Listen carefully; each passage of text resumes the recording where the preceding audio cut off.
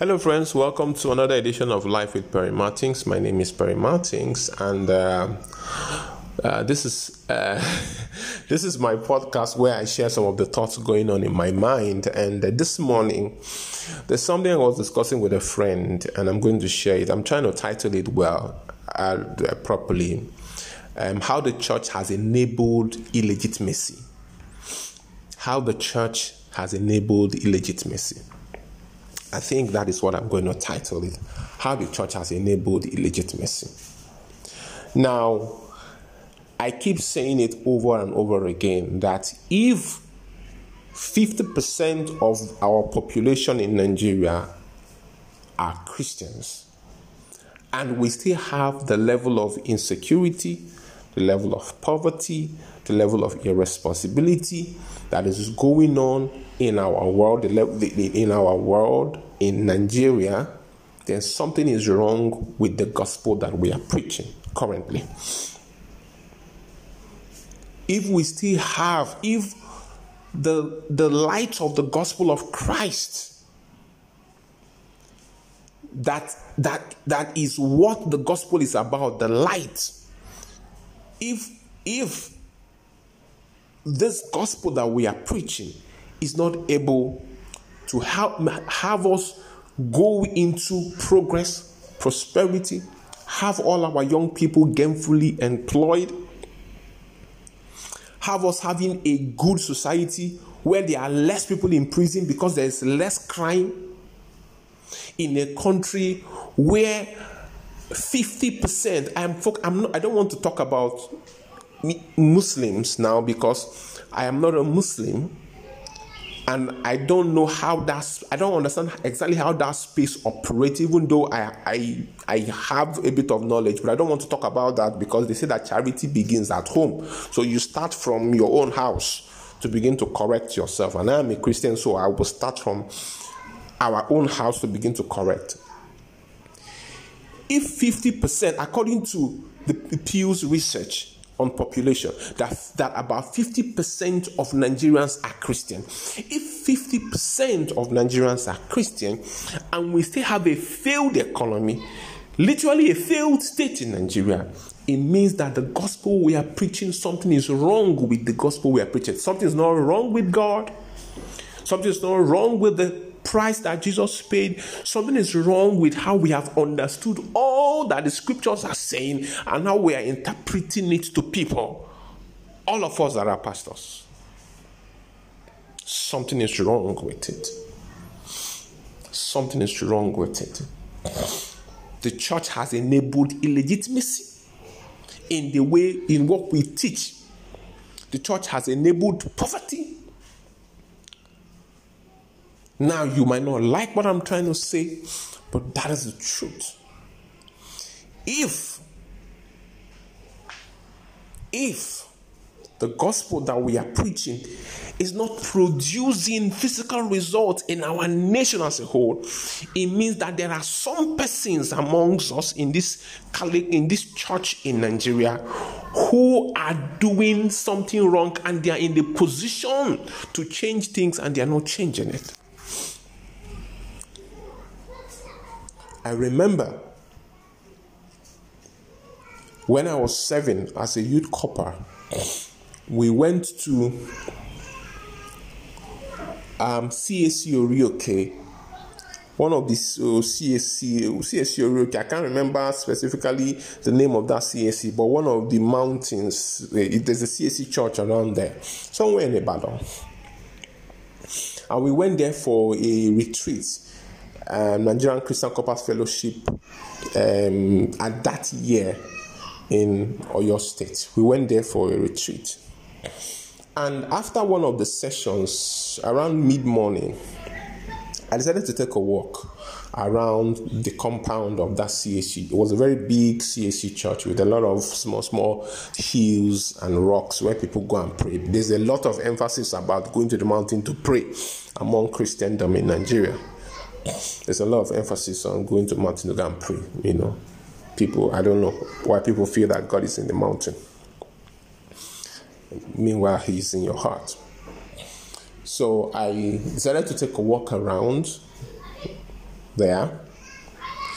And in my walking around, I came across a particular young man. I'll never forget this experience because it's always my go-to example of what is wrong with the church in Nigeria. So I go to I was taking a walk. There was this young man somewhere sitting. The guy sees me and walks up to me and says, please, can I give him money that he wants to eat, that he's hungry? I look at him, he's well dressed, and I asked him, I said, do you live here in this? He said no, that he came for prayers, that he's been here for about 7 days or so, a couple of days, that he's praying. So I said, what are you praying for? He said he's praying to get a job. Basically he's praying to get a job. That's what he said. And I was like, do you have any qualification? He said yes, he has a ND or HND, I think ND. That's National Diploma in accounting or something like that, or business administration. I can't remember clearly, this is some years ago. So I said, and you are here praying to get a job? He said yes.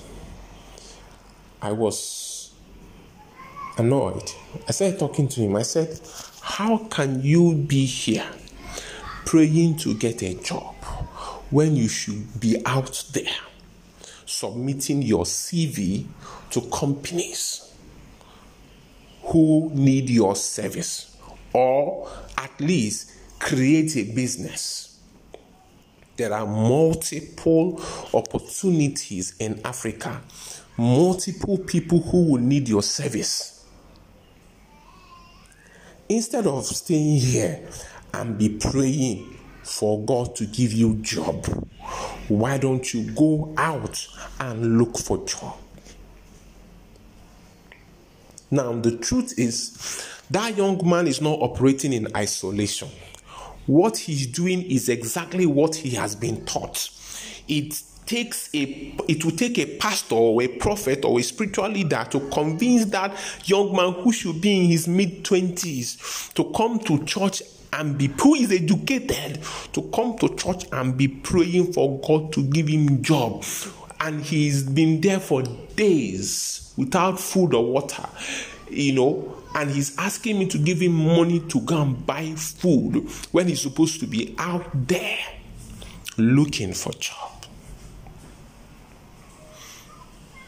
How the church has enabled illegitimacy, how the church has enabled poverty. And this thing is not happening in isolation. Every time we in our churches are praying for people to get jobs. And now, I'm not going to put the blame squarely on the church, because the church plays a minor role in the entire scheme of things as concerning the welfare of people. The majority of the responsibility and the onus is on the government and our politicians, and how they have messed up the country. But the church has a role to play. The church has a role to play. The church has a role to play. Now, this young man, let's even assume that he has probably gone to look for a job and he did not get. Let me say something. The reason why you don't get a job is because you are not qualified for the job. The reason why you didn't get a job, if you go out and look for a job and you have been looking, you didn't find, the reason is because you are not qualified for the job. They have a certain prerequisite skill that you don't have. And who says you must get a job? You can start a business. There are several businesses that you can start as a young person or even as an old person. Let me tell another story to buttress my point this afternoon or this morning. I don't know, anytime you're listening to this. When I was in school, 2008, 2009, I remember that there is a department in my school called office. There's a course called office management. There's a course called office management. Office management. Office management, their main course, one of their main courses is typewriting. And that typewriting is on the manual typewriter. And this was 2008, 2009. These people, this department would be, you will see them carrying around manual typewriter on their head. They'll be carrying manual typewriter around because it is their course, typewriting. That person will now graduate with a HND or a BSc in office management. And what they learned, part of what they learned is manual typewriting. And guess what? This person will now come out and will not get a job. And guess what? They will now go to a church and a pastor or a bishop or a reverend will prophesy to them, or a vicar, whoever, will prophesy to them that, whoa, you are going to get a job. You are going to get a job. I prophesy you're going to get a job. Whose job are they going to get? They are not qualified for it. Their mates in other countries and in other places, they are learning computer, Microsoft Word packages, Microsoft Office. That is what they learned. That is what they are learning. That is what they are doing. And that one will now come. And you will now come to the same interview with the person that was learning computer.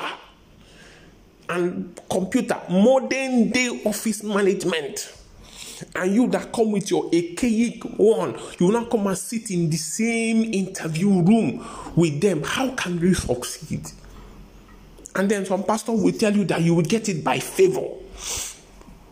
And you will now come and now get a job you are not qualified for. And the person that employed you will now be angry because something entered their head and then they give you the job, but you cannot do the job. You can't do the job.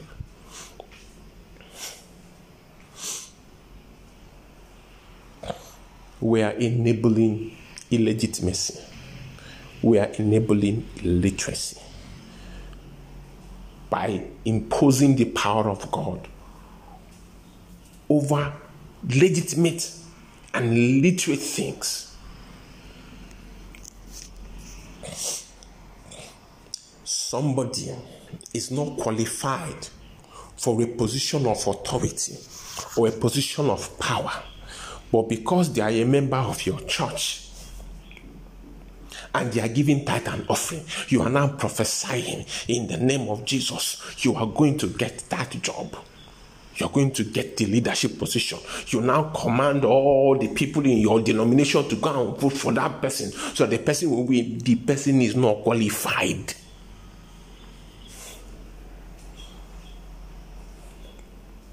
Or somebody wants a contract, and then they will come to you, Papa, I have submitted my bid for this contract, and you will declare they will get it. Meanwhile, they have never done that contract in their life. They don't have a pedigree. They don't have the experience. They don't have the prerequisite team or the skills. And then they will submit. And you know it. And you will not talk to them or tell them.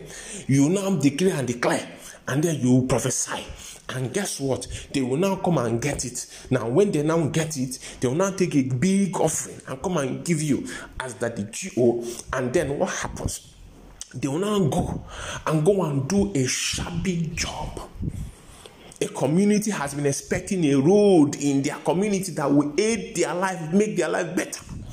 They will now bring one human being who has never done a contract in their life, who has never done that kind of contract in their life. Because they are just pursuing money. Because they're telling them in church, you will prosper, you succeed, you will reap where you did not sow, you will live in houses you did not build, and they will not give the person the contract because they have never done it, and the person will not come and do a shabby job and then mess up things and then do it half. Of course, by the time they have sorted people out, and then they will now do it. And then after 6 months, the road and everything will be bad again. You have just complicated the life of the people of the community. But the church enabled you. We are enabling illegitimacy. We are enabling illegitimacy. It's high time that we begin to tell ourselves the truth. Like I said, if 50% of Christians in Nigeria are Christians, like we say, and we still have corruption, we still have robbery, we still have high level of iniquity, especially when it comes to the welfare of the people, and our leaders who are Christians, they are not standing up for righteousness. We have a problem. We have a problem. We are preaching the gospel we are preaching is not the correct gospel. We are saying something else entirely. So we need to begin to stand up and begin to speak the truth. We need to begin to stand up and begin to speak. And all of us, I'm not excluding all of us. That's why I said charity begins at home. All of us, we are to blame. We are to blame. All of us. We are to blame. And we need to begin to rise up. Starting from our leaders. Starting from our homes, our families. And teach our children right. And tell our children the truth. That look, the world is progressing. The world is moving. You have to be ready for it. Nobody will serve you anything on a platter. That is my thought this morning on Life with Perry Martins. Have an amazing day. God bless you. Bye.